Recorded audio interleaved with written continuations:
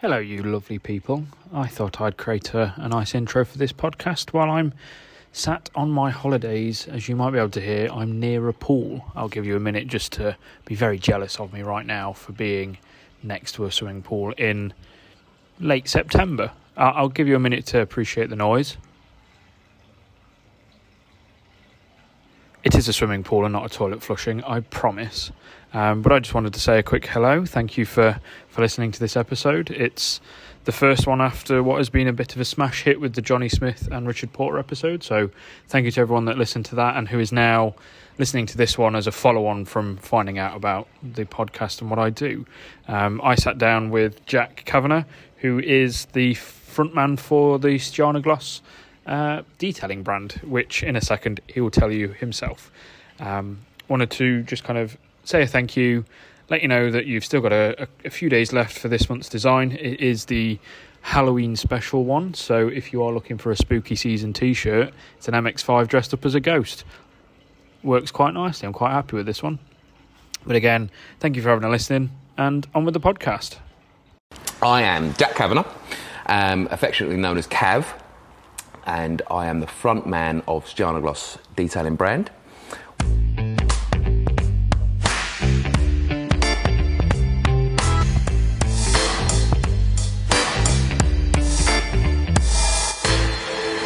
I've hit record now because the whole idea is a casual Conversation, chat. yeah. We're just chatting anyway. So It's especially, I've noticed this in your game, it's hard because as soon as you arrive, on the assumption that the person is polite, you start talking. Yeah. And when I did a podcast with Pro Detailer magazine, and we were chewing the fat for a good hour and a half, and he kept saying, stop saying that. Yeah, stop telling me all your just put the mic on then. Yeah. Well, that's what I do. I try and get the pleasantries out of the way. And it's normally, if it's someone that I've chatted to before, and I don't have that awkward, like, hello, this is who I am. Nice to meet you. Yeah. We can just kind of, right, click record, off we go. Because you don't have to build that dynamic as much. And you and I have crossed paths a couple of times. So it's not like it's the first time we've ever seen each other. So it makes it easier. Just go, right, I'll click record, let's crack on. Let's have a chin wag. Do you often get people get all frozen as well when the mic goes on? Not really, because most of the people the guests that I have now are people that have either done stuff like this before or are known and know how to chat. They're in it. Yeah. And for what I do and the way that I try and do this, it's supposed to be as low pressure as I can, so it hopefully makes it easier to kind of reduce the stress. I've tried, I had an idea for a podcast. It was more of a visual podcast as well, that we would have, because obviously we get some really sexy cars on the feed, but people want to know about the owners.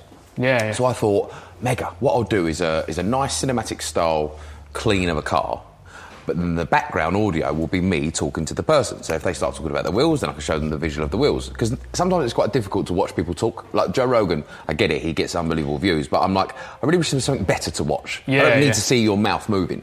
So that was my thing. I've tried it twice, and I'm not going to name them because I love them dearly.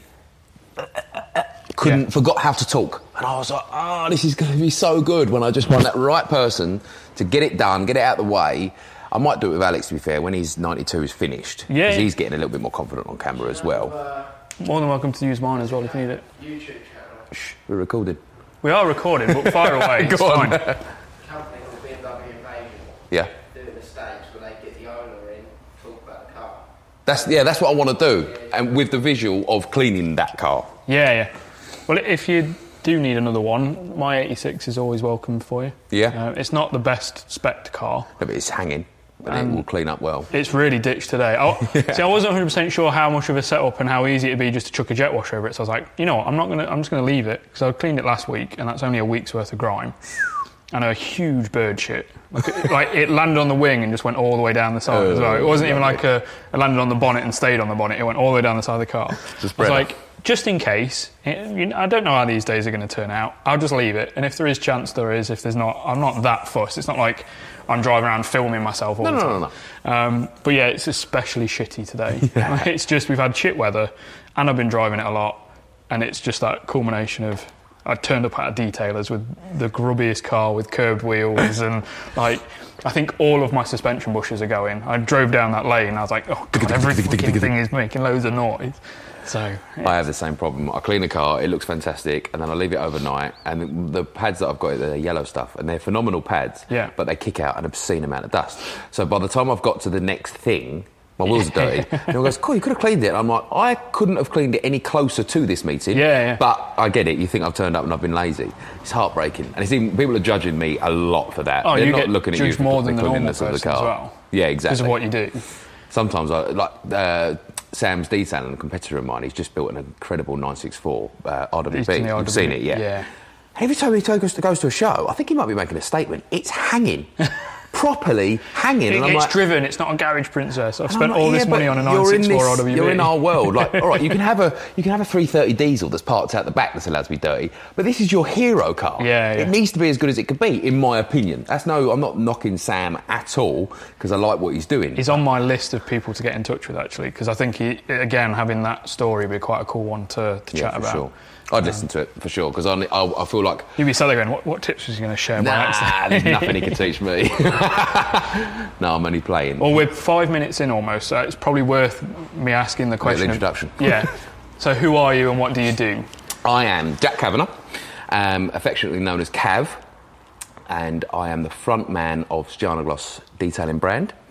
We've been in existence for 4 years in November. November the 1st will be our 4th birthday, so we're 3.5 years in, and we like to think we do things a little bit more differently. We've taken the seriousness and the arrogance out of this world, and that's no disrespect to any other brand, but I think people take car cleaning way too seriously. Ultimately, we're just cleaning cars. We're not curing cancer. It's not important what we do. Yeah, I know what you mean. It's a very fun thing to do, and I've met a lot of amazing people along the way, but I'm very mindful of the fact that it's just cleaning. You know, let's all relax a little bit. That's fair. There are other ends of the spectrum. You know, there's the concourse competition winners. There's the people that do it for a living, and that is a customer that I will approach in the next few years. My customer at the moment is very much the enthusiast, the people that want to clean their own car on a weekend, hopefully on the way to a meet or some sort of gathering with friends, with like-minded people that also love cars, but they're not looking under a microscope at their paint, you know. I will put my products up against anybody else's, and that's why I come across quite arrogant on camera, but that is just a character, and I assure you, I'm very proud and I'm very confident in the chemical that we produce, but I don't want to be confused for the type of person that is going to try and win awards at Concours d'Elegance or Salon Privé, you know, where it needs to be meticulous. I just want you to have a 10% shinier car than the guy next door. That's my thing. Me as a person, I've always been in performing arts from the age of 3, and I loved it. At school, everybody said you'll be a second-hand car salesman, which was so... And don't get me wrong, my biggest role model is Del Boy, because I love everything about him. But I didn't like that the persona that comes with it. The persona, because it's a little bit dirty and a little bit. And I love his family values, and I love the fact that he can earn a few quid, but there's a lot of things wrong with him as well. So I didn't become a second-hand car salesman, but my 2 biggest passions outside of family are cars and entertaining people. And I feel like car salesmen get to do that every day. They get to be around cars and they get to entertain the customer, hopefully resulting in a deal. So went through loads of sales jobs, landed at another competitor, worked there for 4 years and really properly fell in love with it. I was around cars, wasn't selling them, but was selling something. That ended, and went for a job with everybody else. Couldn't get one, so linked up with Dodo Juice. They do the important bit, making the chemical work, and it's my job to sell it. Right, okay, so that's how Stjarna itself came about then, is off the back of Dodo Juice moving over to this branding, working with you to... So no, Dodo Juice still goes. Dodo Juice is still a thing. Dodo Juice is very much for... They might not like me saying this, but in my mind, Dodo Juice is 15, 16 years old. So their customer at 18 to 30 is now 38 to... whatever the maths is. That generation has moved up. Stjarna, in my opinion, has plugged that gap of the next batch of 18 to 35-year-olds. I think being aware of the industry, I've not seen anyone, bar Maguire's. I think Maguire's do a stellar job. It's very hard to capture an audience from 18 right the way through to 55-year-old, 60-year-old John. Yeah. That's a big old group of people, and my entertainment, my style of video is very much for the 18 to 35-year-old TikToker. Yeah, There's a lot of viral stuff that I'll use. Steve, who's 50, doesn't get it. Doesn't get the references. But I'm conscious of that, and I'm like, well, I'll grow up with my customers. So when I get to that age, then I'll start dialing it back, or I'll find a different theme, I'll find a different style. But Dodo Juice does that older demographic, and I like to think that Stjarna Gloss is 18 through to 35. Which is a bit scary because I'm starting to get outside of my own target audience now. Like I say, I've just turned 30, mate, and and it's sometimes I'm like, oh shit, I'm actually an adult. Yeah. People actually think I'm a grown up and take it seriously. If there was an emergency, people would look at me for help, and I'm like, nah, I need a grown up. Yeah, where's the proper adult? Is there one nearby? Where's one with a high vis? I'm wearing shorts and a t-shirt most of the time. I don't think I need to be in any way taken seriously. And like what you were saying about how the detailing world can be quite a seriously minded thing. I do a bit of car spotting when I'm out and about, and I'll tweet about it and share it. And I'd spotted, I can't remember the guy's name, and it's going to bug me because everyone will know it, and I imagine you'll probably correct me who it is. He was on The Apprentice. He's got a silver and red Rolls Phantom with Tom Fatso. Skinner. There we go. His unit it used to be 2 doors up. Yeah, so I was in this area anyway. So down the road, right? Bash! Yeah, well, I spotted his Rolls outside like a proper like Essex mansion looking fake Tudor wood, all that sort of thing. Yeah. Took a photo and went, there's a lot going on here. That's it, that's all I said. There's a lot going on here. It's a chrome-wrapped Rolls Royce outside an Essex manor. Someone was like, I can't believe you stand for mental health and you're ripping into someone, this, that and the other. Can't believe Henry Catchpole's associated with you in any way. Proper like having a go at me.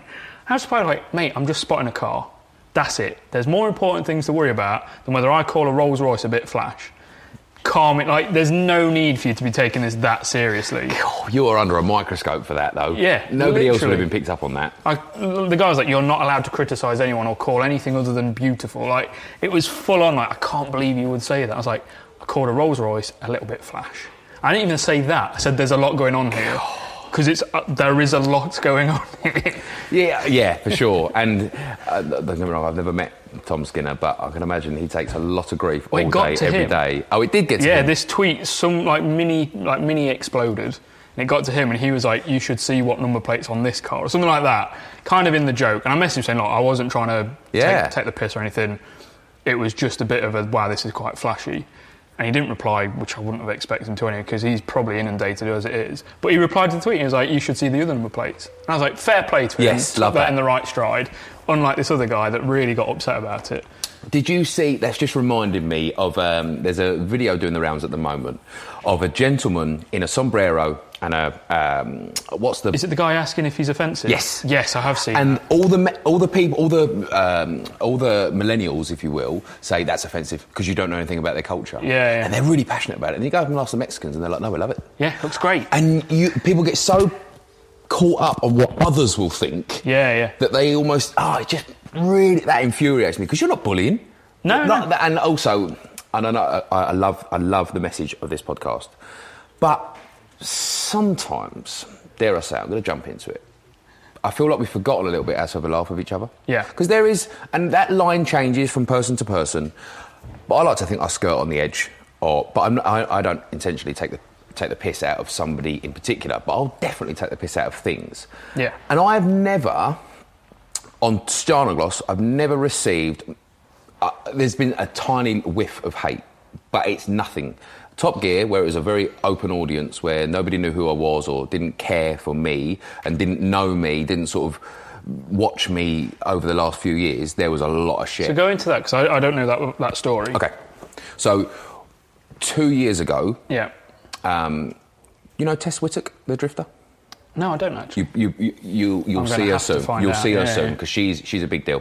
And her fiancé, Martin Richards, he's number 2, number 3 drifter in the world. James Dean, the gentleman from Poland, and then him. He's always there. So these two are a power couple. Anyway, they've got affiliations with the BBC. The BBC wanted to make a series on cleaning disaster cars. Right. So they got in contact with me. I remember seeing you post about doing a thing Yes. with the Top And Gear it was thing, yeah. it was amazing. You're But the right demographic for it as well, aren't you? Yep. And it was the most watched thing on Top Gear's Facebook, which Right. I'm really proud of. Yeah.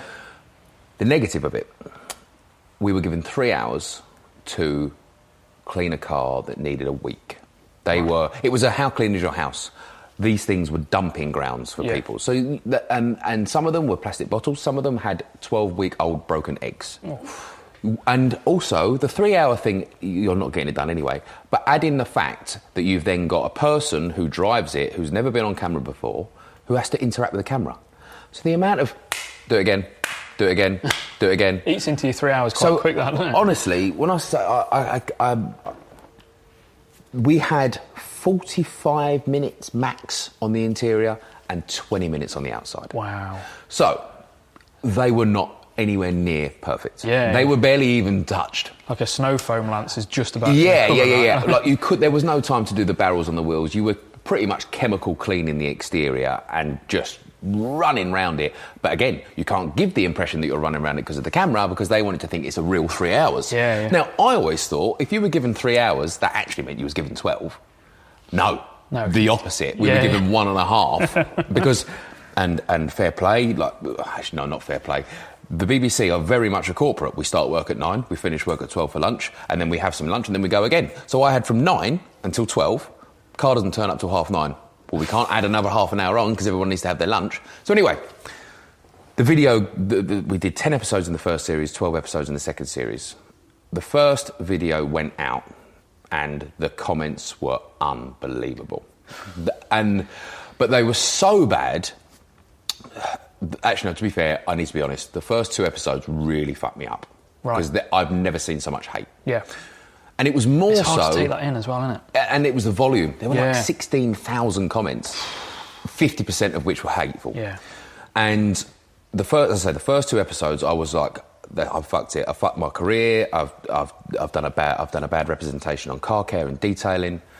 But the producers messaged me and said, this thing is going wild. Right. There's something in that. Yeah. Okay, cool. So, anyway, fast forward a few more episodes, and there was a couple of cars that actually came out quite good in the amount of time that we had, and the comments died right off, and the interaction died off, and the views died off. Right. So I'm now thinking, wow, this is an algorithm game now. The more hate you get, the more comments you get, regardless of hate or good, the better the views, the better. And so that's why we got a second series. Yeah. The second series came out, and I said, we want more time. I would like less interaction with the owners, because that just swallows up time. They didn't even use most of it anyway. And sadly, not sadly, because it was still a huge success, it was the second most watched thing on Top Gear's Facebook after the first series. Because the cars were much better, there was nothing for people to talk about in the comment section and didn't get the same views. But the one bit that really sticks in my mind about hate on the internet was a video had been uploaded. It had been uploaded less than a minute, and naturally I'd been tagged in it, so I watched it.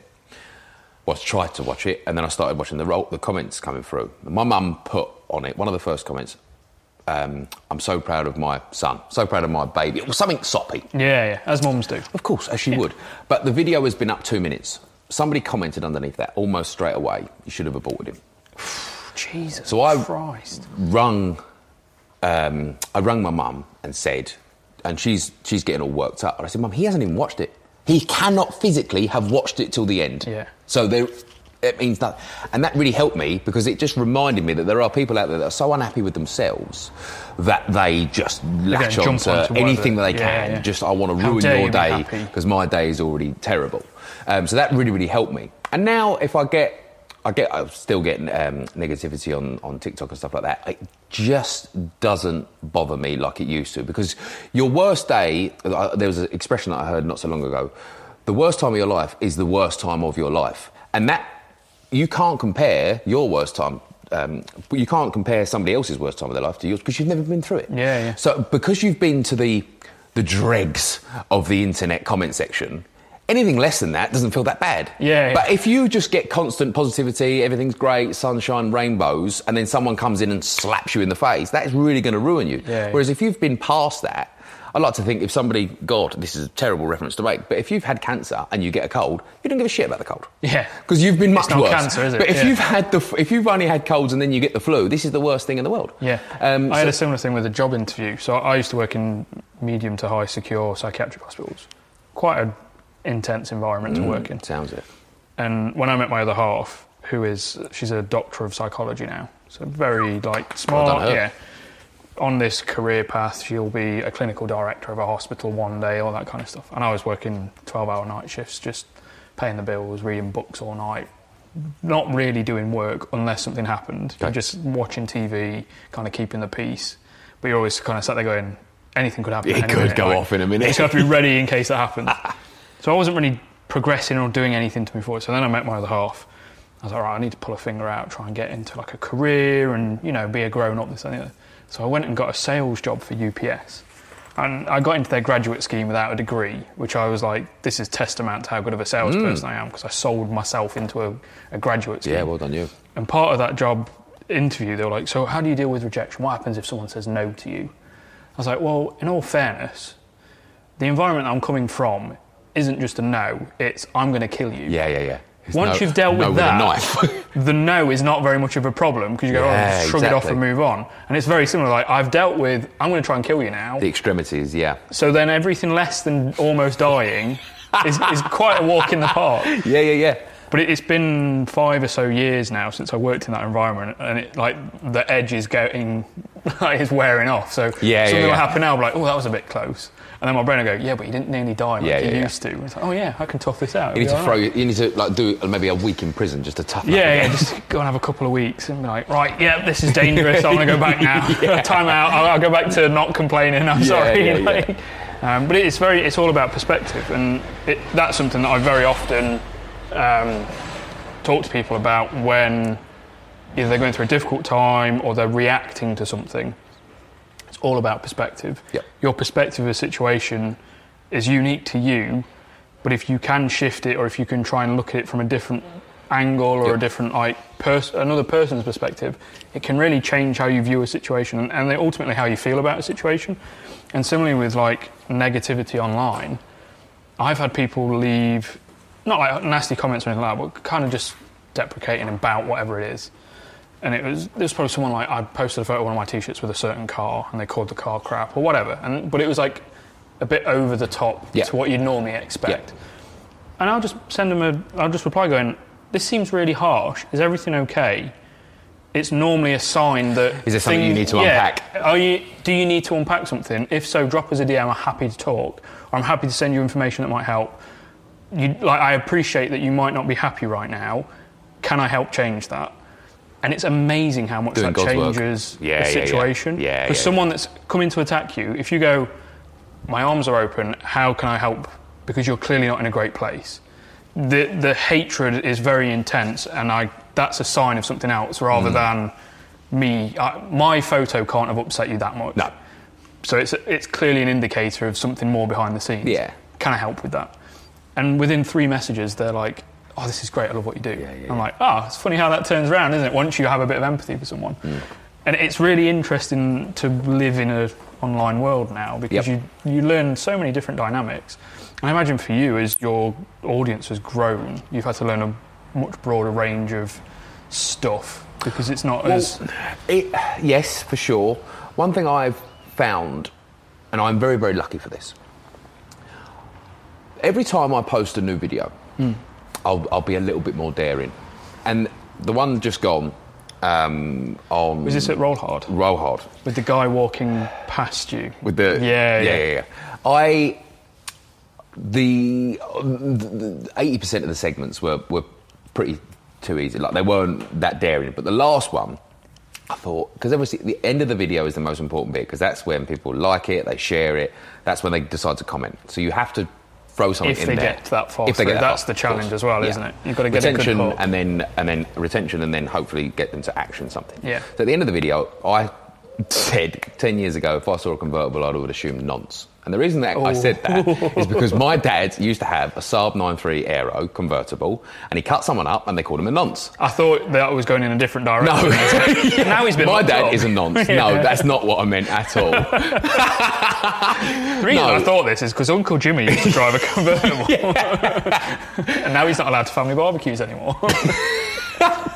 No, Dad had a convertible. Someone called him a nonce. So that now was stuck in my head. Yeah. So I said at the end of that video, but now I'm coming round to a convertible. Maybe it's something to do with my age. But I still said the word nonce in a video. Yeah. And genuine. I wouldn't go so far as to say anxiety, but there was a proper knot in my stomach. How is it going to be? How is it going to be received? Video went out, and then you get a load of positive messages, positive comments. Where I feel quite lucky about that is that I have enough. I hate the word fans, but I'm going to have to use the word fans. Yeah. I have enough people that follow me and enjoy my content that will go into the comment section with smiling, laughing faces, share it amongst their friends, tag their friends in it, and quite quickly. In that, if somebody comes along after an hour and goes, I don't like that, hits the comment, sees nothing but smiling and laughing faces, they'll think I'm the one with the issue. Because why am I the only person that's been affected by this? Yeah. Whereas the Top Gear thing, I didn't have a fan base or a group of people that would defend me initially to then divert other people from commenting negativity. But what I feel very, very lucky about that, because I know that what I say can be a little bit near the mark, and unfortunately I've sworn a couple of times in more videos recently because that's quite natural for me, and I did try and make it a PG place to be, but it is funny when you swear, unfortunately. Yeah, and I had the same kind of thought when I started doing this. I was like, do I keep it clean, or does that, again, reduce the natural nature 100%. of conversations that I have? And we're all adults. I'm not expecting 12-year-olds to be sat listening to me and another grown man chat about what it's like to work in the car industry. Some people will, and they're normally the mature ones, and they can deal with an F-bomb here and there. Yeah. And as I said earlier, I dropped a C-bomb in front of 400 people recently. And it immediately was like, that was over the line. I was too familiar. And I'd spent an hour and a half chatting with Richard and Johnny, and we were quite casually chatting, and I hadn't left that space in my mind. So when I answered in front of 400 people at the live show, my brain was like, we're just chatting away like we were a minute ago. And then all of a sudden, I became the centre of attention, which wasn't my intention. And every time someone then answered, Richard or Johnny would be like, you're not going to drop a C-bomb, are you? We've already had one from that idiot over there. Yeah. I'm just like, yeah, sorry. Playing it off. But it is one of those where it's like, you can either be really natural in yourself. How far is the line in kind of the personality versus the real side of things? And people like Shmee, he's a real big example of that. A lot of people expect him to be Shmee. And Tim's not like that. When you meet him in person, if you spend any time with him, he's quite a normal, casual, chatty bloke. But he's not Shmee, he's not that big personality that everyone expects. And he gets a lot of shit online. Bless him. Because that personality is quite divisive for a lot of people.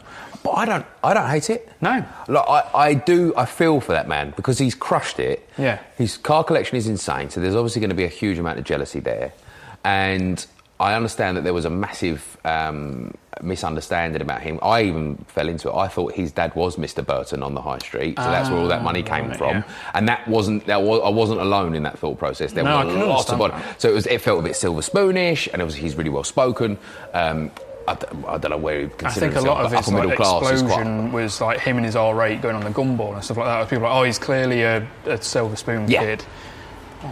Daddy's money, baby. And I love the fact that he's still so composed, so professional. Yeah. He's taken a wrath of shit. Oh, yeah. It's an unbelievable amount. So I've got nothing but respect for him. Do I watch his content? No, because his cars are so far removed from what his car is unobtainium. Yeah. And cool, good luck to him, but I'd much rather watch a chap talking about 92 M3s. Yeah, and I think his audience is the people that are looking for him as aspiration rather than the people that are trying to connect with him. He's an internet version of Top Gear. Yeah. Most of us couldn't afford the cars that are on Top Gear, but we loved it. I just think he would benefit from I think that's the best thing about Top Gear, the original, and to be honest, I quite enjoy the new version. There's 3 of them, so if you don't love one, much like Maguire's, this is what I love about Maguire's, you've got Tom and Dale. Yeah. You might not love Tom, but you might like Dale, and vice versa. Whereas that's one thing I get very conscious of about Stjarna. If you don't like Cav, you ain't following Stjarna because it's the Cav show, and I don't like that, and then I need to do something about that. I struggle with that as well, because I'm just me bumbling around, and it's it's funny, I'll get an email every so often, and I need to pay more attention to this because it's happening more often than it used to, from someone that I've passed on the motorway.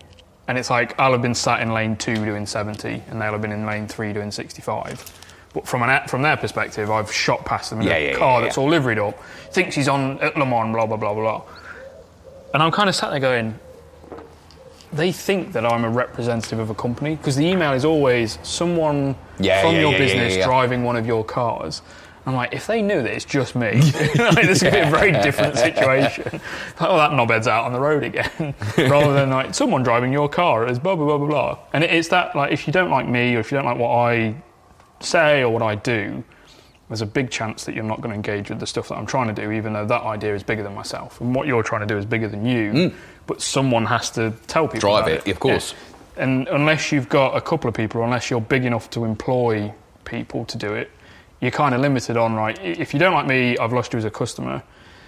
Hopefully enough people like me that I build enough customers to then go, look, now I've got 2 people, or now there's a choice of people for you to engage with.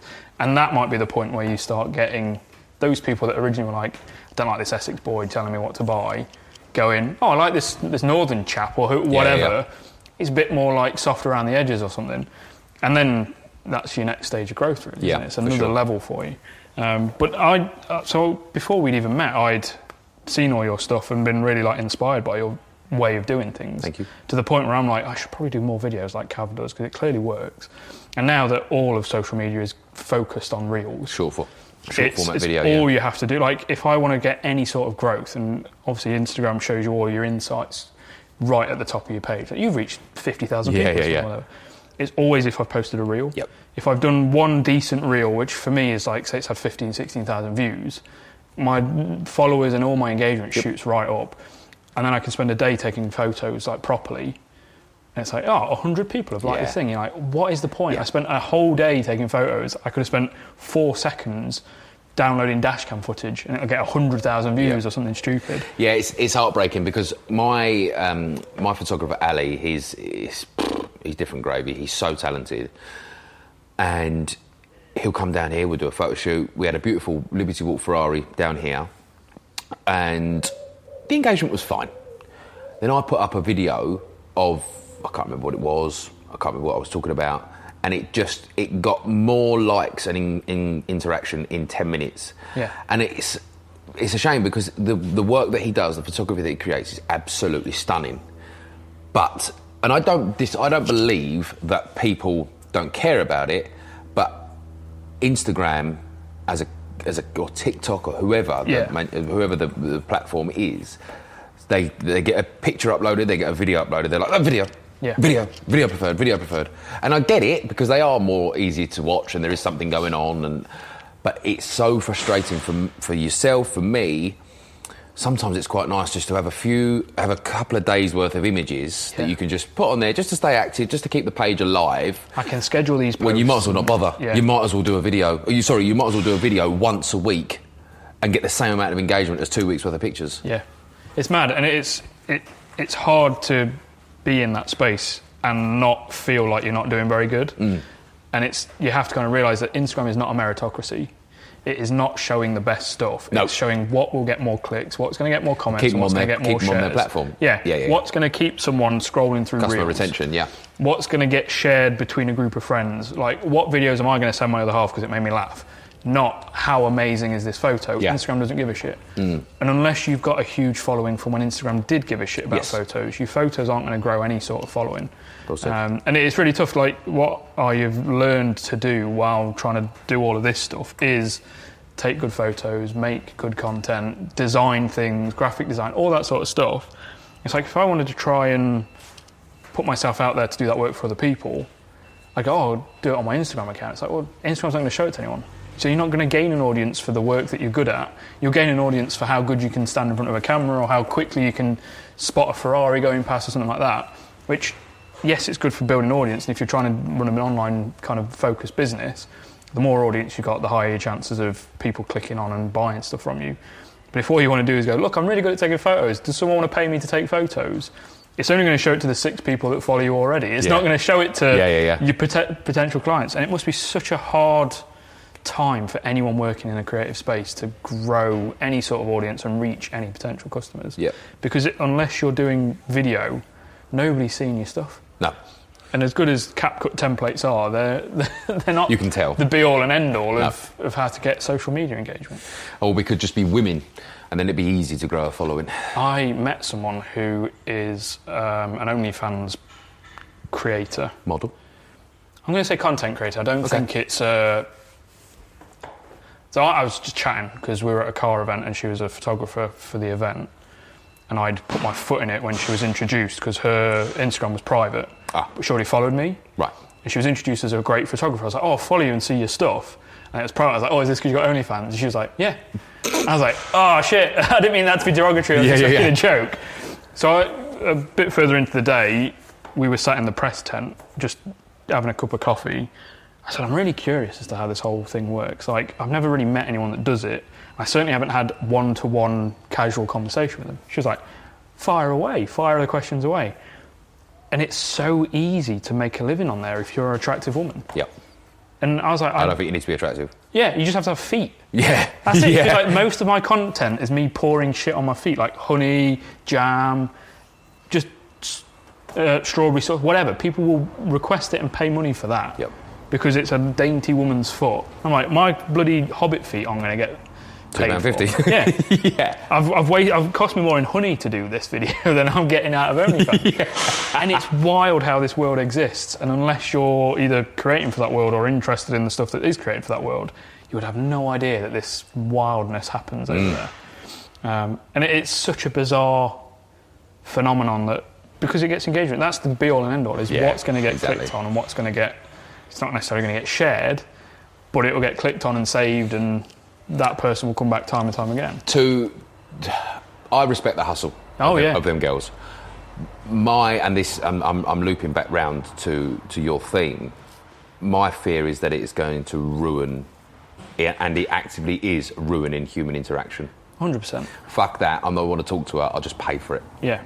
I hate that. Well, I saw a video this morning where it was a guy on a podcast that said there's some statistical surveys done by either like Tinder or Bumble. Someone had done some research. And I think it was like 86% of women expect the man to make the first move. 20% of women assume all first-time interaction with a man is harassment if the guy says something first. 50% of blokes will not interact with a woman they're interested in because they are expecting to be received as harassment. So you've got most women want a guy to speak first. But then 20% of them are expecting it to be harassment if they do, and 50% of blokes are expecting to be treated as a harasser if they talk first. So it's one of those, like, flip a coin when I'm going to speak to someone or not. So all of dating interaction is immediately cut short by almost... preconceived ideas. It's what, 16% of women will say something first. That is mad. I feel so lucky that I'm not in the dating world. Same. My brother-in-law is... good-looking bloke, good money around him, grafter, like a trophy. Yeah. Can't get a woman. It's mad, isn't it? Because they're just, unfortunately, I think male and female expectations of the other half is sky high. Like, nobody wants... My fiancée is beautiful, she's a grafter, and she's an amazing mum. And I fucking love the fact that there is not a half-naked picture of her on her Instagram, because she ain't that sort of girl. Yeah. But it's almost like women feel like they have to do that to attract the opposite gender now, which they don't. No. And men, on the flip side, almost have to play this bad boy, playboy persona to get the attention of the female. Yeah. When in actual fact, everybody just wants normal people. Yeah. But it's... I want to bump into you having a cup of coffee. Like, that's enough. Yeah. Like, the happiest times I have with my fiancée are doing mundane shit. Yeah. We went to the cinema last night and went to see Barbie. Happy as Larry to do that. Yeah. Like, I don't care. You don't about need the £500 steak that you can put on your socials. But it's as I say, I hate the dating scene at the moment. My twin boys are 4.5, and I feel confident in that. One, they'll be able to talk to women because their mum and their dad can talk for Britain. Yeah.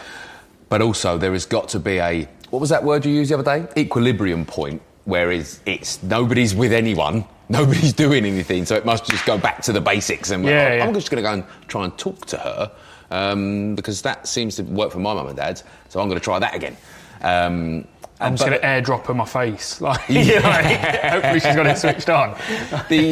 That frightens the life out of me. It's mad, isn't it? Like, I've not got kids yet, but I foresee it happening in the next 10 years.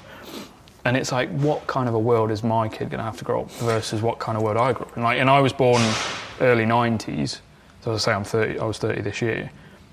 And the change between how things happened when I was a kid to how things happen for kids now is insane. I can't foresee a big enough change happening between now and the next 30 years in terms of how we've got personal computers and phones and cameras and everything in our pockets. I can't foresee anything that big of a change happening. But just being a kid in this environment now must be such a challenge. So I've been doing a lot of thinking about this recently. I've been, like, a lot. Yeah. It's consumed most of my free time. And I'm sure that my dad and his dad would say that today is the easiest day to be alive. And I can't argue with that because, as I said earlier on, the hardest time of your life is only the hardest time of your life. But today versus 10, 15 years ago is much tougher. I would argue anyone with that because money was cheap 10, 15 years ago. There were a lot less social pressures. I don't love, and I'll probably get shot for saying this, I don't love this whole identity misunderstanding issue we've got going on at the moment. I think that's causing a lot of headache. But the one thing I do like is that it's a tough time. And tough time, there's a saying, you definitely would have come across it in this world. Tough times make hard men make good times make soft people, and soft people make hard times. Yeah. I think we've had a big batch, especially Boris Johnson, whom I did like, but he was soft. And he made some real tough times. But fast forward 15 years, that's going to have made for some tough men. So all this mess and noise and distraction we've got at the moment is going to develop some really resilient, tough kids that can ignore it. Yeah. And they're going to make for good times. Now, I think on the flip side to that, Dubai, where I really, really want to go to, it looks phenomenal. That place is too good.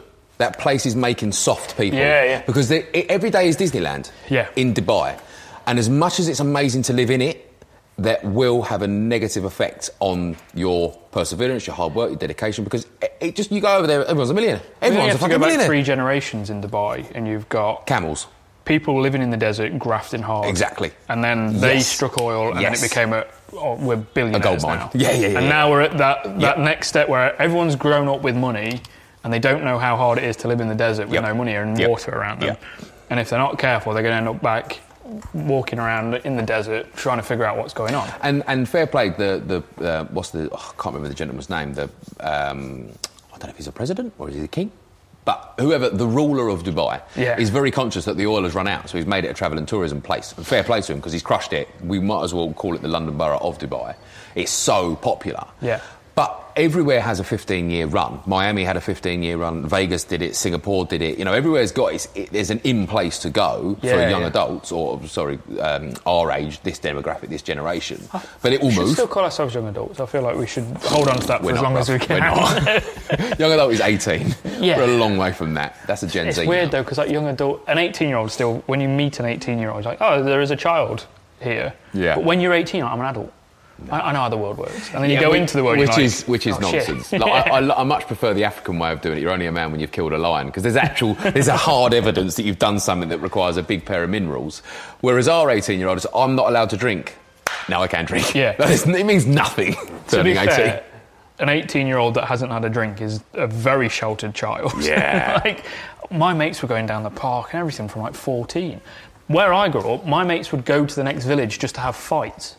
That's how rough the area was. It's like, we're going to go over to that village because that's where the other kids are, and we don't like those kids because they live in that village, so we're just going to go and have a fight, and then we'll come home. That's it. And it wasn't even like drugs or gangs or anything. It was just like bored kids that had nothing better to do, so they're either drinking or they're fighting, and that's how you grew up in that area. And there was a BBC like biopic or whatever they want to call it, like a drama about a murder that happened in a mining village, and it like went into the politics of mining in the 80s and the murders and this. It was the village next to where I grew up, where we all used to go to have fights. And I was like, I knew the guy that was murdered, because he was shot with a crossbow, which is a weird way to get killed in like the 90s. 1600s, maybe. Yeah. So the guy got murdered with a crossbow, and that guy was someone my dad used to go to the pub with. So my in-laws were like, "Oh, we're watching this new thing. It's based up near where you're from. This guy got murdered with a crossbow." I was like, "What's his name?" I think it was like they called him Froggy or something like that. And they're like, "Yeah, how do you know?" I was like, "That's the village that I grew." And then there was a scene where I was like, they pulled up at it was Newstead up near Mansfield. Pulled up at Newstead train station, which is like on the access to Newstead Abbey. At one point, my dad rented a house within the grounds of Newstead Abbey, so that's where we'd get off from school. At that, like, and it was all like, yeah, we come from a reasonably weird area to live in because it was just there's nothing there. And that was where Froggy croaked it. Yeah, he got shot with a crossbow. It's so weird. Oh Christ! But that's what happened when we were teenagers. Is you'd go and get in fights and drink and I don't feel like that happens anymore. No, because there's a phone around the corner. You can't do anything without being on camera. There are no repercussions for bad mouthing anymore. Yeah. And that's why I play around with the term, and I mean it for the right reasons. We should bring back bullying. Because, hold on, you don't say dumb shit because you can get knocked out. If you're going to get beat up, yeah. It really hurts to get punched Bullying in the face. online is torture. Yeah. And I, been exposed to it, have never done it, have thought about it, I'm better than that.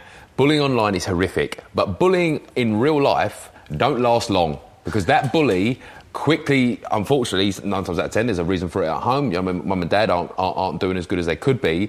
But the bully gets found out pretty quick, and he then sets an example for the rest of the children. You know, he goes to a different school or whatever. He's always in detention. You see it. You see the ramifications of being a bully. Yeah. Online, you can be a dick all day, every day, and still go to work.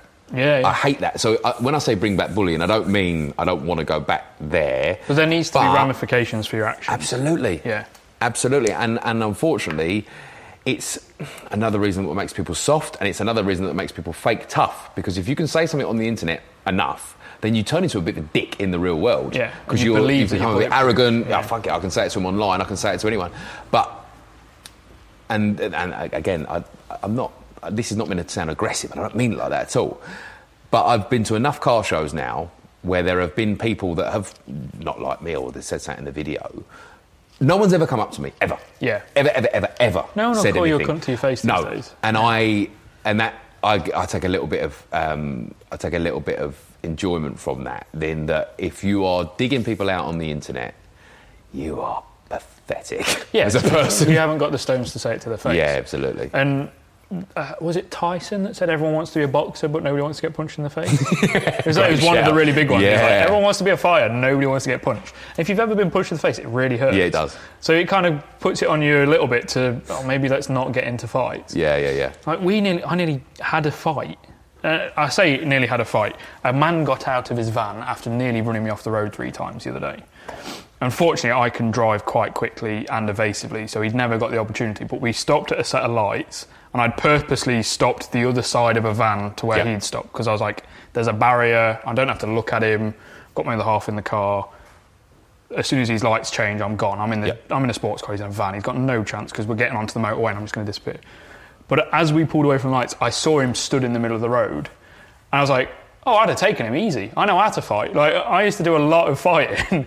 And as an adult, I've done like jiu-jitsu and martial arts stuff. I know how to handle myself, and I know how to be in a confrontation without that heart rate thing taking over and you lose your focus. But leading up to that, I was like, I don't know who's in this van. I don't know if he's got a weapon. It could be a 6'6" bloke that has done jiu-jitsu all of his life and will absolutely kick the shit out of me. Albeit someone like that will be able to hand a bit of road rage a bit better and not get that riled up. True. But you still don't know who's in the van. He could have a knife. Yeah, and we were just outside London, like we were leaving London. It's like, you don't know what this guy is. Fortunately, I managed to just stay in the car and drive off. But as soon as we drove, I was like, oh, I'd have had him easy. I know what to do. He's a tiny little guy as well. I was like, didn't come out with a weapon, I'd have had him. And I felt really annoyed at myself, and at the same time, proud of myself for not getting into that situation. You did the right thing, for sure. But nobody's getting the same ramifications they did before. And even if that situation had gone south, if he'd have been in front of my car, it's all on camera. Okay. There's always a camera around. There's always some sense of, right, your whole career can be destroyed by the internet now. That's a fair shout. You're absolutely right in what you say. There is always a camera around. But this is what's so frustrating in that the internet is so trackable. Yeah. So trackable. You can't say I'm not a techie person at all, but there will be something. And I know people are sort of pushing for. They want, if you have a Facebook, that you actually have to upload a utility bill and a driving license, so it is genuinely you. Because obviously there is always the robot aspect of it. But this is the bit I don't get.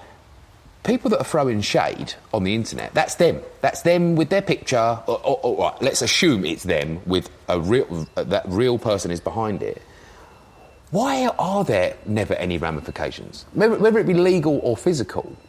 Yeah, I think it's weird. It's like it. Oh, then again, I suppose 9 times out of 10, if you sleep on it, it isn't that big of a problem anymore. And I think there's so much of it now that you are a bit desensitised.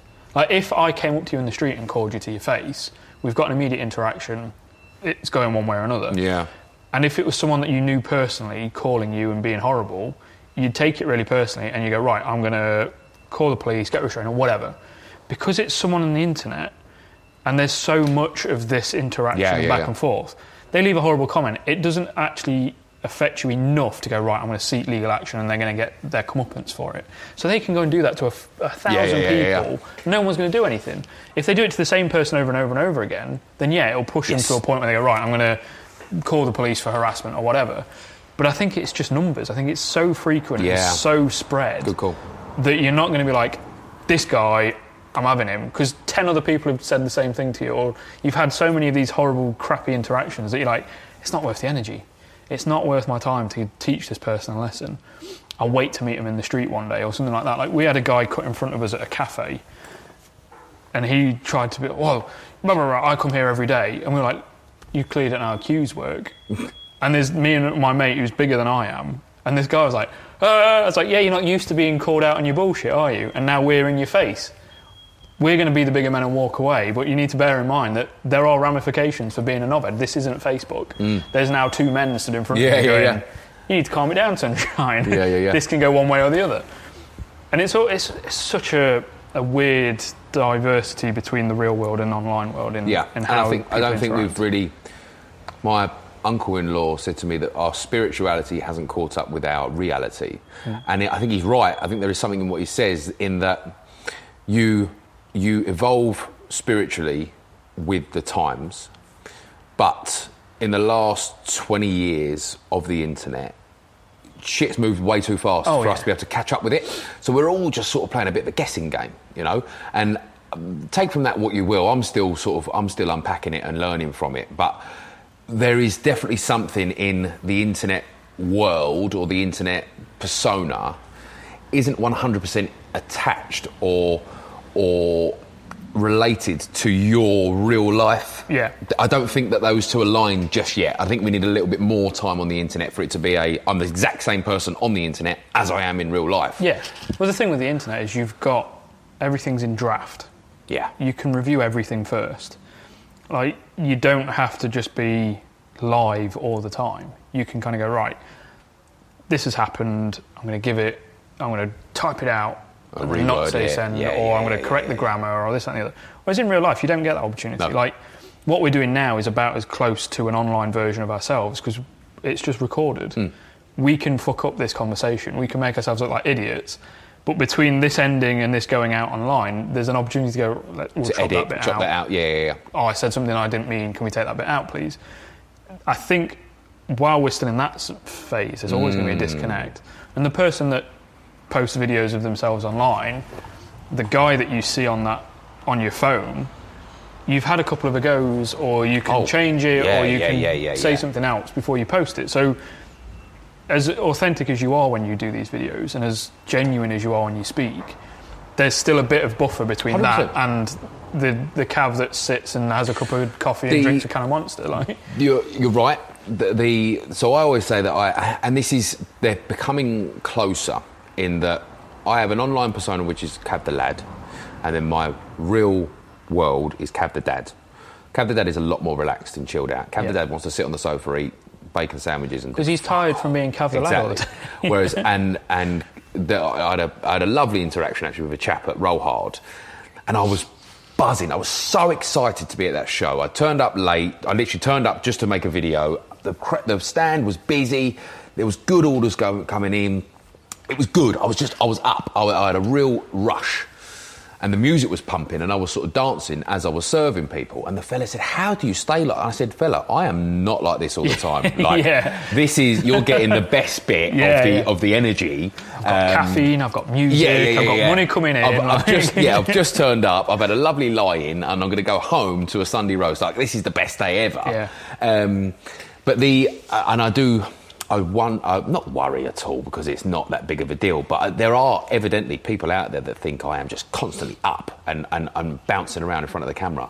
No way. I would say during this podcast, and I'm just thinking this live, I'm at 50%. Yeah. You know, I'm not jumping up and down, but I am very much still in show mode. You didn't walk up to me with your heels clicking in the air or anything like that. But I'm still in a little bit of show mode because I know that there's going to be an audience. I know that customer retention is important. And if I just sit here talking a bit monotone and talk about what I'm going to have for my dinner, that ain't fucking entertaining. No one gives a shit about that. So I'd say I'm at 50% now, which, all right, you could say that isn't a true representation of me. But it's the one that is, as we spoke about earlier on, more likely to get them on their website and hopefully some of them turning into conversion. Now, this podcast is not for that at all. This podcast is about mental health and it's being okay to talk, which I fucking love.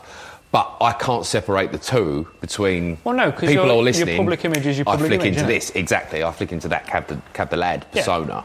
But that's fine. Like, this isn't about trying to be like, Cav, let's have a therapy session. No. I'm going to let everybody into your deepest dark. It's not about that. The idea is we have a casual chat. People get to kind of maybe hear stories from you that they've not heard before, or get a bit more of a longer form insight into what you think and what you say and what you do. And it also acts as an example that conversation doesn't have to be this big barrier that we make around it. Like, in our darkest times, conversation is the hardest thing to do. And that's completely understandable. And I'm not even going to try and say that you should talk all the time when you're feeling like shit, because I don't do it. And I live this shit. My other half is a psychologist. Yeah. I worked in hospitals. I could not be telling more people to talk when they find things difficult, and yet I will be in a low place and I'll just shut off. And normally it's so that I can process whatever I'm feeling. And I wouldn't expect anybody to talk in that moment. Like, I wouldn't expect myself to go, this is how I'm feeling, because I don't understand it.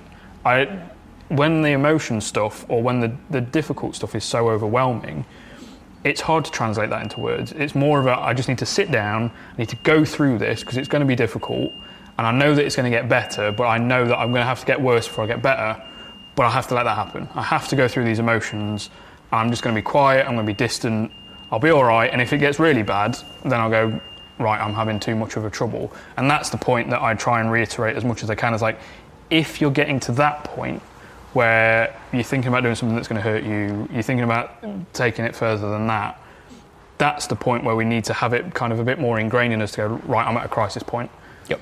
Or to go to a service that deals with people when they're in a crisis point, or just to talk to someone not connected to the situation, because that's often the biggest fear, is if I talk to my other half and go, I feel like dying right now, it's going to affect immediately around my life. Yep. Whereas it can be a fleeting thought or a fleeting feeling.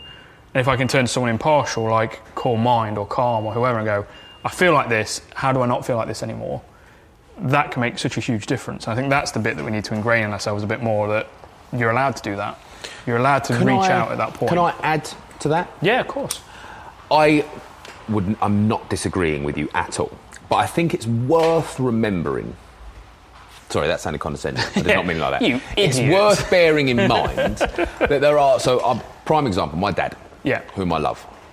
He's both parents have been very much in and out of some real dark places. Yeah. I've flirted with them, no denying it. It is easier for people to talk than others. Some people to talk than others.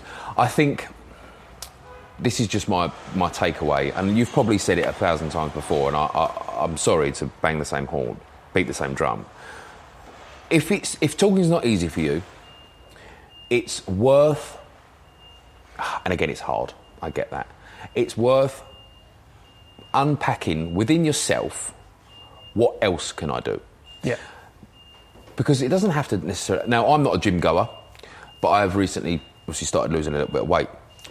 I didn't even realise until after the fact how much that would help my mental health. I was suffering... For the first 2 years of Stjarna, my boys were born November 27th, 2018.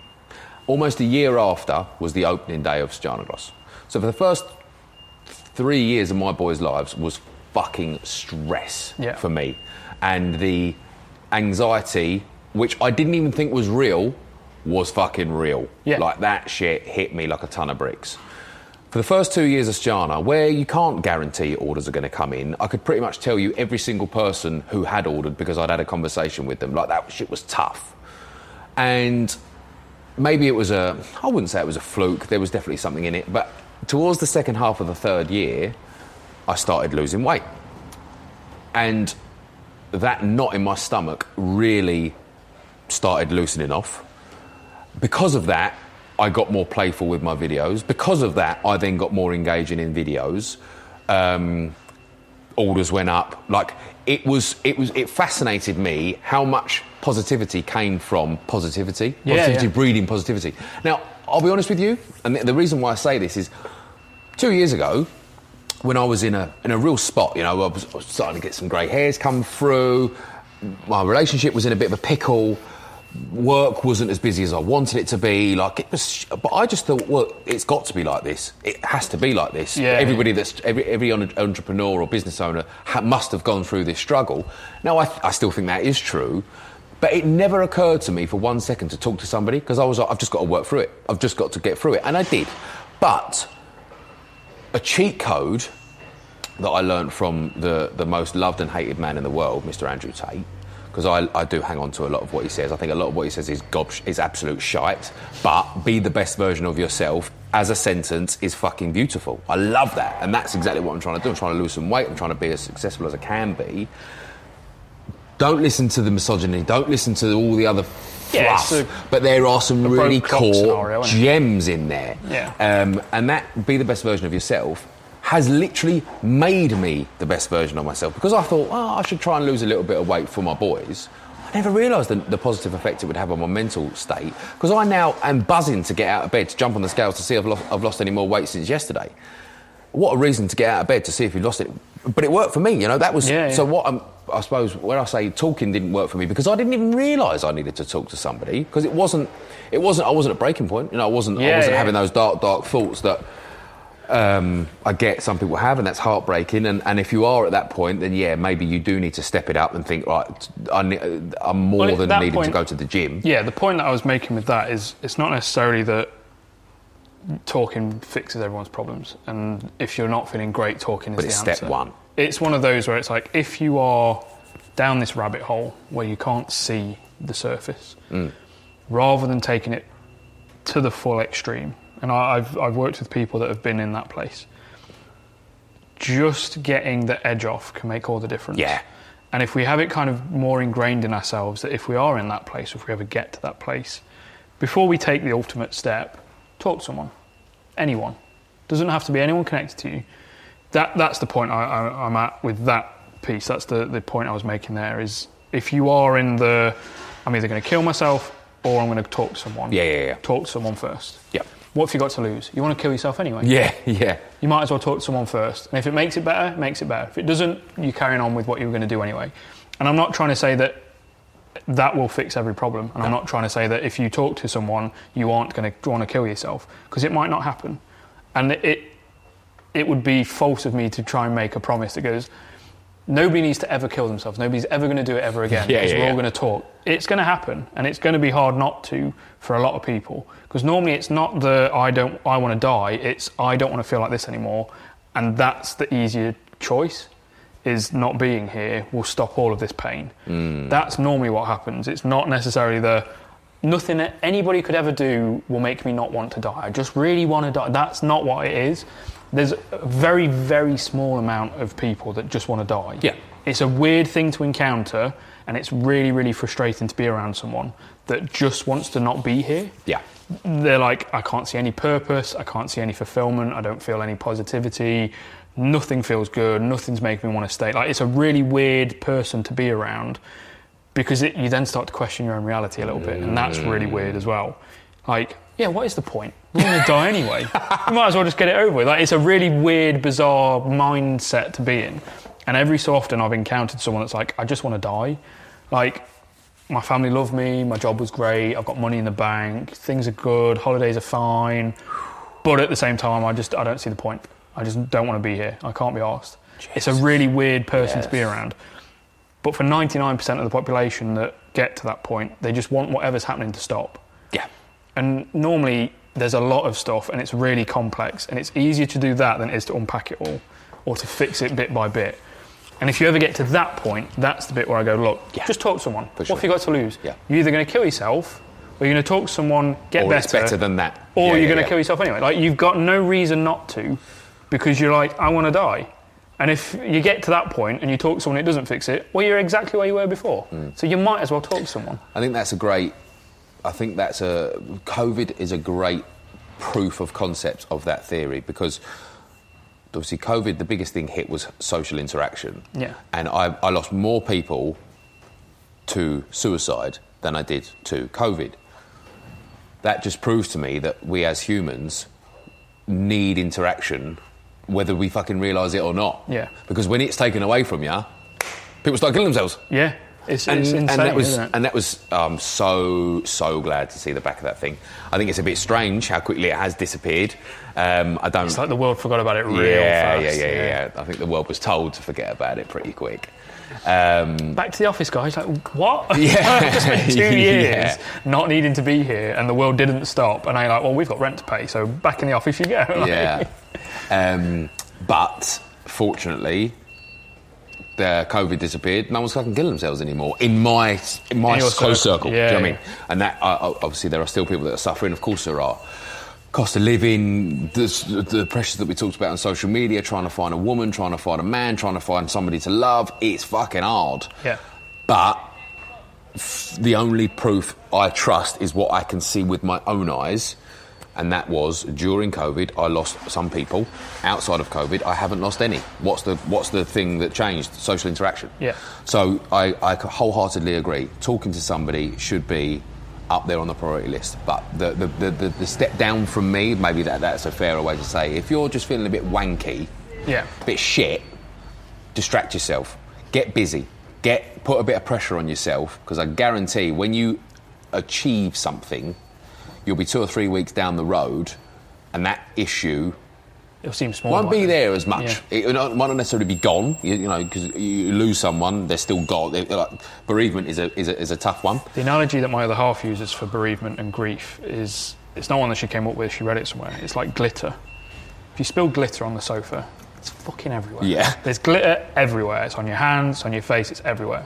6 months down the line, the glitter's gone, right? You've cleaned it up, you've moved forward.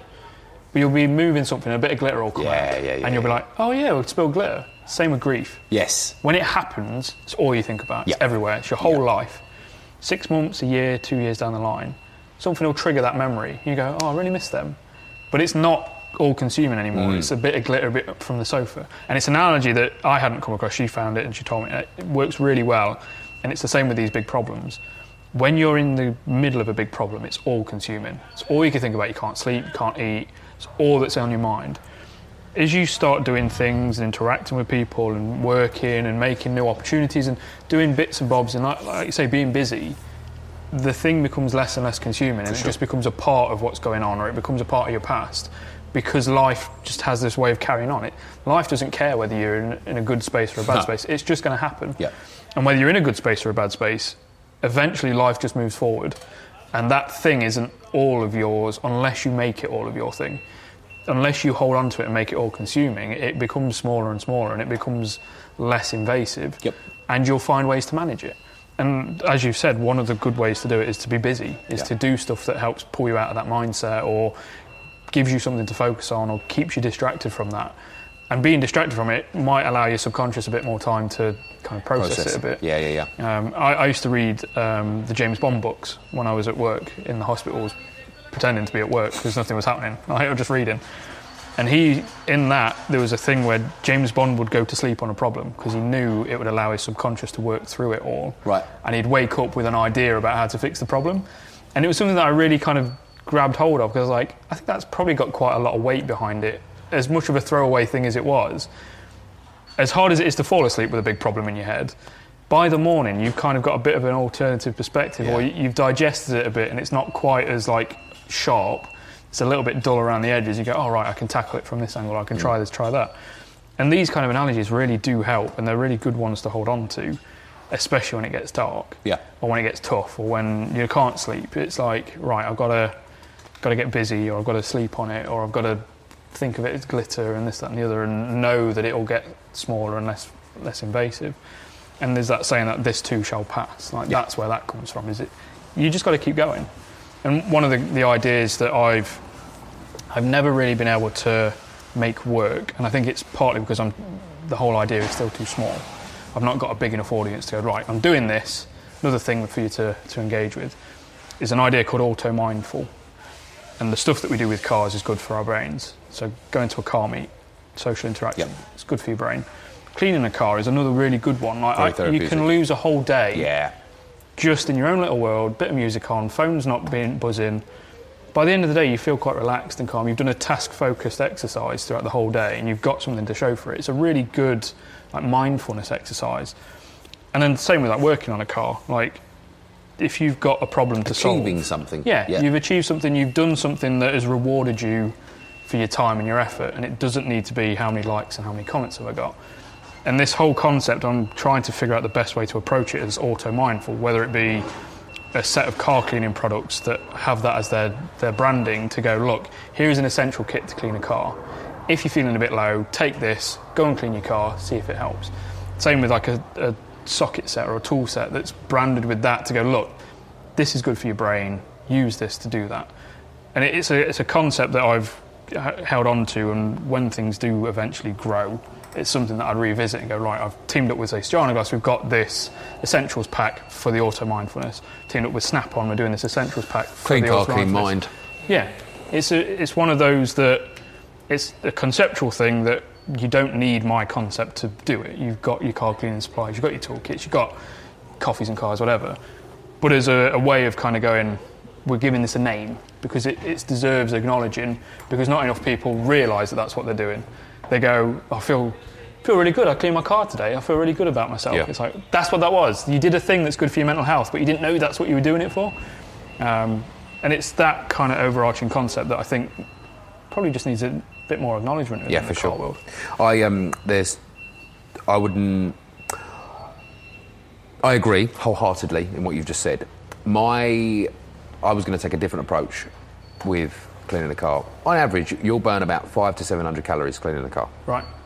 So there's definitely something in that as well. You know, I've been doing lots of digging on losing weight, and ultimately it's just burn more calories than you eat. Yeah.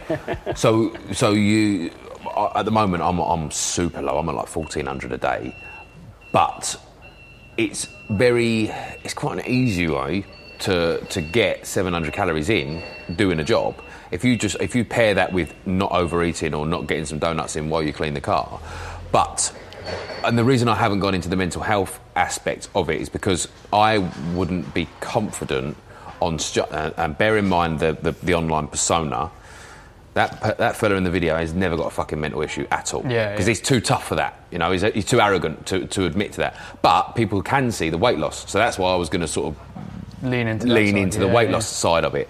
But if I'm having the worst, shittiest day, everything's gone to shit, the first thing I do is run downstairs, no cameras, just go and clean the car. Yeah. And I might rattle it out in 2 hours because I can do that.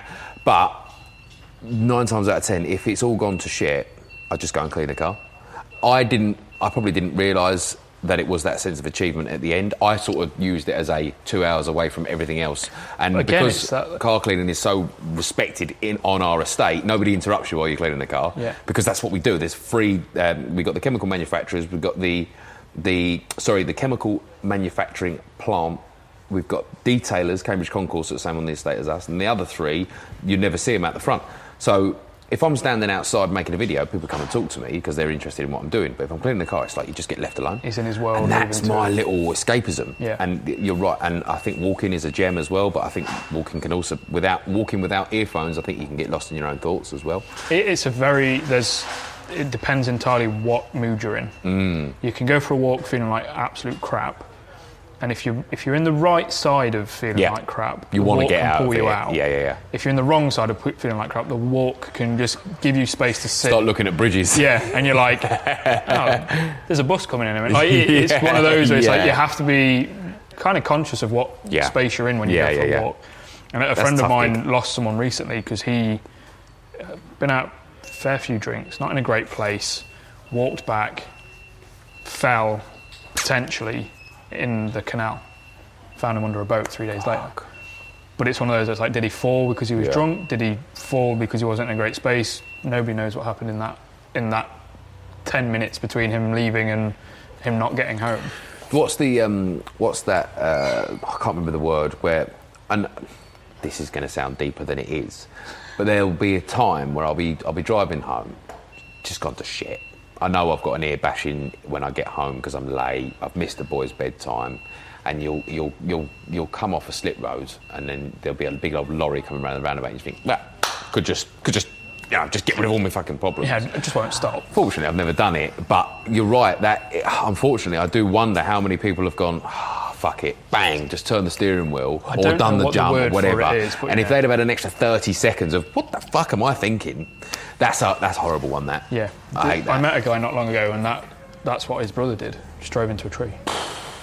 It's literally just like adding off, drove into a tree at full speed. There's a tree near us. It's on a real tight chicane, and there's always flowers there. And you get nobody will ever know, obviously, but you get the impression that they were driving along and just went, "Oh fuck it," and just nailed it. And didn't turn. And it's there's a John Green book called Looking for Alaska. I didn't realise this when I went into Waterstones to buy it. I thought it was like I'd found it on Tumblr back in the day. Nobody else had seen it. A bit of an underground book. Turns out it's a massively well-known author, and it's like teen fiction. It's not even like it's not like a Jane Austen. It's meant for like 14 to 18-year-olds. It's really fucking emotional. It's this coming-of-age story, and everybody's heard of it. And I thought I was special for finding it. So I went into Waterstones. I was like, have you got this book? I'm not sure if you've probably never heard of it. Yeah. Found it it's online. Quite neat to know. It's very niche. Showing, it's in that pile over there. Like a million of them. I was like, oh right, okay. It's on the John Green aisle. Yeah.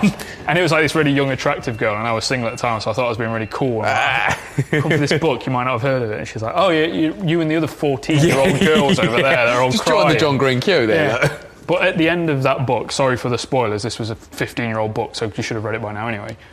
That's what this girl does. She just drives straight in, and it was in a car with no airbags. And you get to that book, and you're in floods of tears. Now, why would you be so stupid? And then you get to a point, and you're like, I'll just drive into that tree. Yeah. And you're like, oh, I understand what she felt at that moment. And you go, fucking hell, I'll dodge that one. And it's weird that your head can go into that space, and you go, but this is what I mean. When I was talking about how people just want that feeling to go away, it's that feeling. It's that I won't have to deal with all of this anymore if I do that. I won't have to deal with a relationship that's falling apart, or the stresses of money, or all of the horrible stuff that life throws at us. I won't have to deal with that anymore. I cannot be in this situation anymore. It's easier to do that. And there's a thing that I've said quite a few times, and I'm always really conscious about saying it because of how easy it is to misconceive it. Suicide is selfish. Yes. And it's not selfish because you're being selfish by committing suicide. No. It's selfish because it's your problems. It's overwhelmingly you. You won't have to do this. You won't feel this way. Everybody else is 10 times worse now. Yeah. You're not thinking about the ramifications. And the ramifications shouldn't be a reason to not commit suicide, right? That we shouldn't guilt people into that scenario. I get that suicide is horrible for everyone else that's left behind. And when someone commits suicide, that person leaves behind a big hole for everyone else. But if we say you shouldn't commit suicide because of what hole you'll leave, it doesn't stop people from committing suicide, because it just makes them feel guilty. And they go, well, I now don't want to feel guilty either. Yeah. But it's selfish in that it's all-consuming. Yeah. You become so self-involved in that scenario that you're not thinking about anything else. You're just thinking about how much it hurts, how much you don't want to feel like you do anymore. And that's where, when I say suicide is selfish, that's what I mean, not you're selfish if you want to commit suicide, or if you feel like you should. Like, you are allowed to feel horrible and awful emotions. That is a part of the human experience, is feeling like shit. If we got through life without feeling like shit, the first sign of any trouble would completely wipe us out. you're allowed to go into those dark places and feel those dark places and feel those emotions. But if you act on them, it's not because you don't care about people, it's because it is so overwhelming that you yourself are overwhelmed by these feelings. And most people want those feelings to stop. And that's why people drive into trees and jump out in front of trains and stuff like that. It's because this feeling will stop. I won't feel like this anymore. Yeah. At that point, you don't care what effects it has on anyone else, because you're like, this feels worse than the guilt for what I'm leaving behind, so I'm going to do this because it's worse than that. Love that. And that's a really... Sorry, I'm just taking a second to process that. I went into quite a deep spot there. Sorry. No, I like it. I don't know why this came to my mind when you were talking there. I like to... I know this is a really simplistic black and white way of looking at mental health, and it's not like this. But how I envisage it is, if you've got a 0, which is your flat line, that's your happy graph. Right? 0 is bang average. I ain't happy. I'm not sad. For the people that appear, do you know what? Actually, for people that they're in a really good place. They've got an amazing, loving family around them. They've never really had proper shit. Now, that person is very rare. I'm not saying that person's common.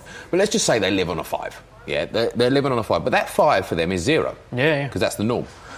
I think there is something in remembering, if you're feeling like you're living on a -10, it's just shit. How fucking good is +10 going to feel for you? Yeah. Live for that day. Because +10 for the person living on -10 is so much more rewarding than +5 for the generally happy guy. That's something that, and I'm 32 now. Mental health has been a real journey for me because it's been in my family a lot. Yeah. And I don't really want to get into it on this podcast. And that's not because this is the absolute podcast you should talk about it. That's not it's what just we're not here something for. that I want to talk about. Exactly. Fair enough. This isn't a let's share your darkest secrets. But it's a real... When I was, as every bloke, you're 21, you think you know everything. You get to 25, you go, fuck, I didn't really know everything. Now I'm 32 with children, I'm like, fuck, I'm learning something new every day. And I like where I'm at the moment because I'm learning really positive aspects. And that whole...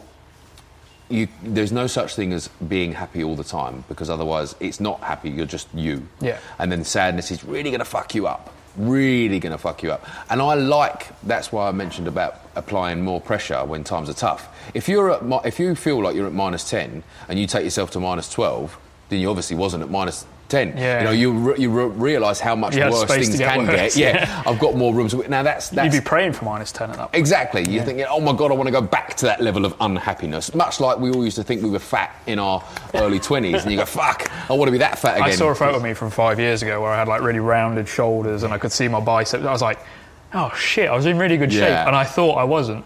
And then my other half went, well, if you can get the shoulders back, I really like your belly now. I was like, yeah, but I had a six-pack then. She went, I don't give a shit. And then in my head I was like, her values of my attractiveness are very different to my value. I'm like, I can see like there's a bit of an overhang if I wear tight enough jeans. She doesn't care. She'd really like me to have round shoulders again. Fair enough. I'm like, I haven't even been caring about my shoulders. I've been caring about the belly. Like, my -10 is like being overweight and not having any physique at all. Okay. Because I've spent so much of my life being active and outdoors and taking pride in how I look.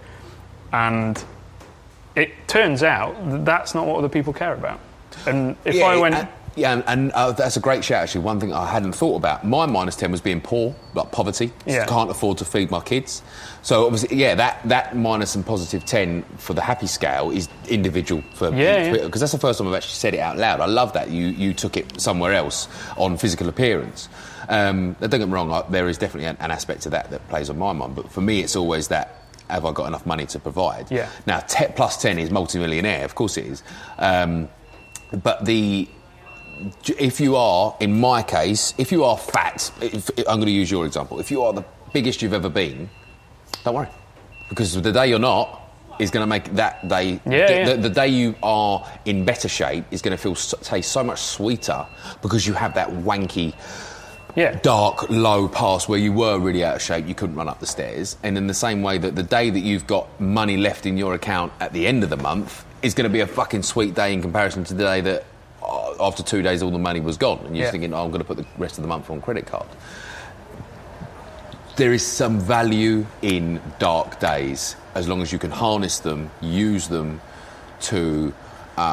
it's all about perspective. to energise yourself. Yeah. Use that as fuel to get out of it. Now, as you said rightly on, if you're too far gone, there's no fucking way out. Have a conversation, for sure. But sometimes it's worth remembering the wanky times just to reflect on how far you've come. Yeah. And regardless of how... And that's another thing as well, we can get real caught up on comparison. You know, your best day... Yeah, unfortunately, my best day is probably insignificant to Elon Musk. Fuck them. Worry about yourself. Yeah. That's another Absolutely. bit. Ignore the noise. And it's really hard to do that when Yes. you're not in a good space. And it's something that And you've takes got a the internet. lot of work to hold on to that, like, I need to focus on me. Because you go on Instagram and you see someone that's just picked up a new Ferrari. Yeah. You go, why haven't I got a new Ferrari? I must be failing. I'm over It's the like- moon at my new M3 and he's Yeah. got 2 Ferraris. Piss off. And you're like, oh, I'm failing. And then you never know, that guy might He's look got and some go, shit. He's got some shit. I wish I was for sure. expressive enough to stand in front of the camera and make myself look a bit silly. Exactly. Yeah, I wish I could yeah. let go of my sensibilities enough to do that. Or I wish that I didn't have to focus so much on money all the time. I could be focused on happiness. Like, it's all about personal perspective and Yeah. not knowing what someone values versus you. Like, What's important I to place you. happiness quite high on my scale of priorities. Yeah. Like, I've worked in corporate jobs, I've worked in really shitty jobs. I currently work in a job where I get to be creative and I don't have to try and climb a corporate ladder because I prioritise happiness. What do I enjoy? What makes me feel fulfilled? And it's creating stuff and doing stuff that I find interesting and stuff that's going to keep me chasing what can I do better, what can I try differently, how can I learn a new skill. I've worked in a corporate sales job where it was all about chasing the sales, getting that next bonus, this, that and the other. And I didn't get the same fulfillment as I got from something as simple as making a video that looked cool. I got more fulfillment and felt better about myself for making this cool thing than I did for closing a big deal. And once you start to kind of have a bit of more self-reflection on what makes you tick, you can find the stuff that makes you feel fulfilled. And fulfillment is kind of the ultimate goal. Is if you've got enough money in the bank and you don't have to worry about it, you feel quite fulfilled about yourself. Yep. If you did something that made you feel really happy, you probably feel more fulfilled than you did produce something of value. Like, for me, my perspective on life is that's what we're chasing, is that sense of fulfillment and achievement. It's not numbers on a paper. If you get a sense of fulfillment from bigger numbers on a piece of paper, then you're still chasing the fulfillment. It's just what is it that gets you there. And once you start looking at life in that perspective, it helps to take the edge off a bit, because what you get fulfillment out of is different to what I get fulfillment out of. You're chasing security financially, and I haven't got kids, so that's not my biggest concern right at this moment. But I know it's coming, and that's why I'm trying to build what I build, so that by the time they are here, I've built a stable foundation, rather than trying to build a stable foundation because life has to throw things at you in different ways. And it's really kind of, again, about this perspective on how life is. Great show. And your perspective and my perspective, they're all very different. And as long as we don't clash with each other in our perspectives and cause each other harm because my perspective is different to yours, we can get on and move forward. And there'll be days where I'm finding one thing really difficult that you find easy, and I can ask you for help on it. Yep. And vice versa. You might have days where you're like, I'm trying to find a new exercise that helps me with weight loss. And I go, I used to do this, and that really helped. Try that. Like, there's so much back and forth between people, and it's because we come from different perspectives. Yeah. And I don't really know where to lead in from there, but we're at the hour and a half mark pretty much. Blimey. So the kind of the direction that's probably best for us to wrap on, and is probably a little bit more about you rather than life in general. Okay. With Stjarna Glass, obviously 4 years almost, what has been the points that have really helped you move forward and grow, and what have you found to be really good kind of lessons to impart on others that maybe want to try and follow in your steps, not necessarily with detail in specific, but in just kind of growing a business in this world? The biggest eye-opener, COVID. Yep. Because Stjarna Glass was 6 months old when COVID kicked in, and we were getting along. You know, we're doing it, we're in it, we're doing it, and then the COVID, Boris Johnson told us all to go home, and I thought, oh fuck, see it, game over, gutted, heartbroken. 6 months in, and we didn't even get a fair shot at it. Laying in bed on my laptop, and I've got a little app for my website, ching, when an order comes in. and I got one. Mine does that, and I didn't realise because I have my phone on silent all Yeah. the time. And then I was sat watching TV and I went, cha-ching! I was like, the fuck is that sound? Yeah, and it's definitely a dopamine hit when you hear that noise. Anyway, trade was doing okay, but direct orders to customers was slow. Laying in bed on that first day, and it went ching. Oh, okay, yippee. And about 10 minutes later, done it again. And I was like, what the fuck? I've never had 2 orders in 10 minutes. And then another bit of time goes past and it goes again. And I rung Dodgers and I was like, are you busy? And they were like, it's gone mental. And there was a real shoulder dropped. Because Boris Johnson told us all to go home, we thought we had to go home. We didn't think people would go outside and clean their cars, but they did. So we got really lucky, really, really lucky. If you had shit in a bottle, you could sell it through COVID. And we saw a boom of brands turn up out of nowhere. There was something like 1,200 brands in the middle of COVID. A lot of them have dropped off now. Anyway, what I didn't like about COVID, obviously, was the lack of interaction and the lack of people creating content. Stjarna Gloss was meant to be a very arrogant brand, and there wasn't meant to be a face to it. A bit like Supreme, the streetwear brand. It's cool as fuck, but no one really knows who Mr. Supreme is. Yeah. That was meant to be the thing for Stjarna Gloss. We were going to have the fuel cans that all the cool kids had in their car, and that was it. I broke my own rule because I was on social media thinking, fuck, there's nothing new. Like, nobody's making anything. So I went to the unit, made a video on how to use a snow foam lance. And it was shit, but it got way more views than I had followers. So I went back the next week and I made another video on how to use a snow foam lance from a different angle. Don't ask me why I did the same video twice, but I did. And again, it got more views than I had followers.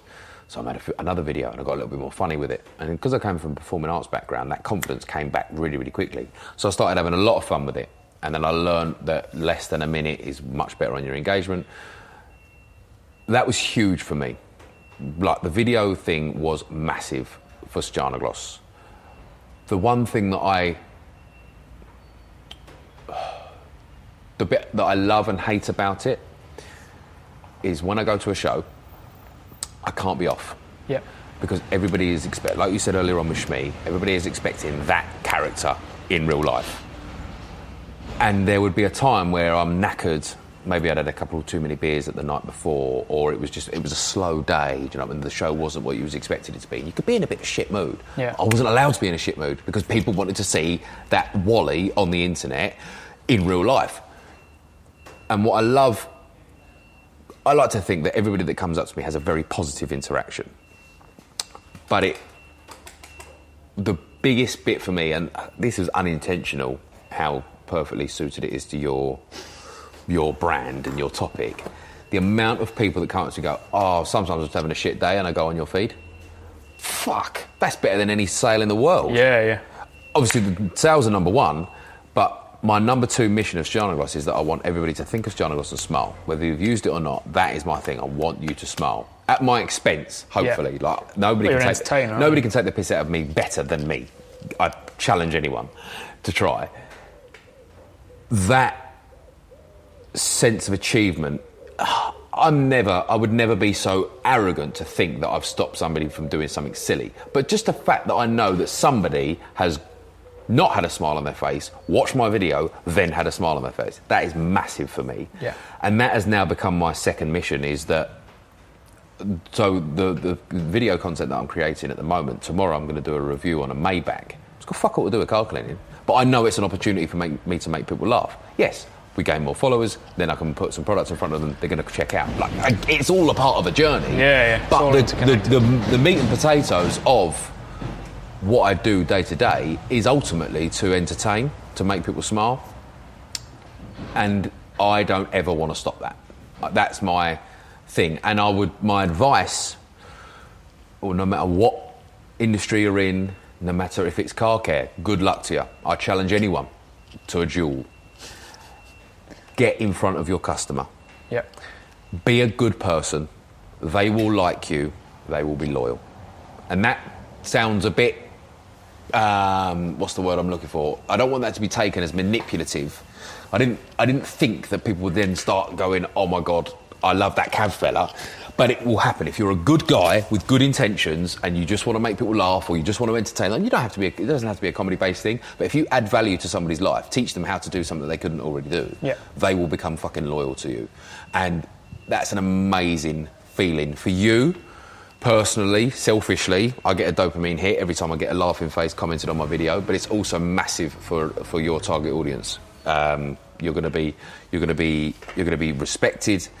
You're going to sell more products. It's tough. I'm not saying this works across every single business in the world, because there are some things like, I can't think of one at the moment, but if you're a builder, actually, to be fair, you can fucking show off. You can show what you do. Like, builders don't do enough social media. Most tradesmen don't do enough social media. Yeah, Detailers do, great, because they've got a very visual thing. We've taken a scratch panel and now look at it, it's glossy as fuck. Yeah. Easy to talk about, or easy to demonstrate.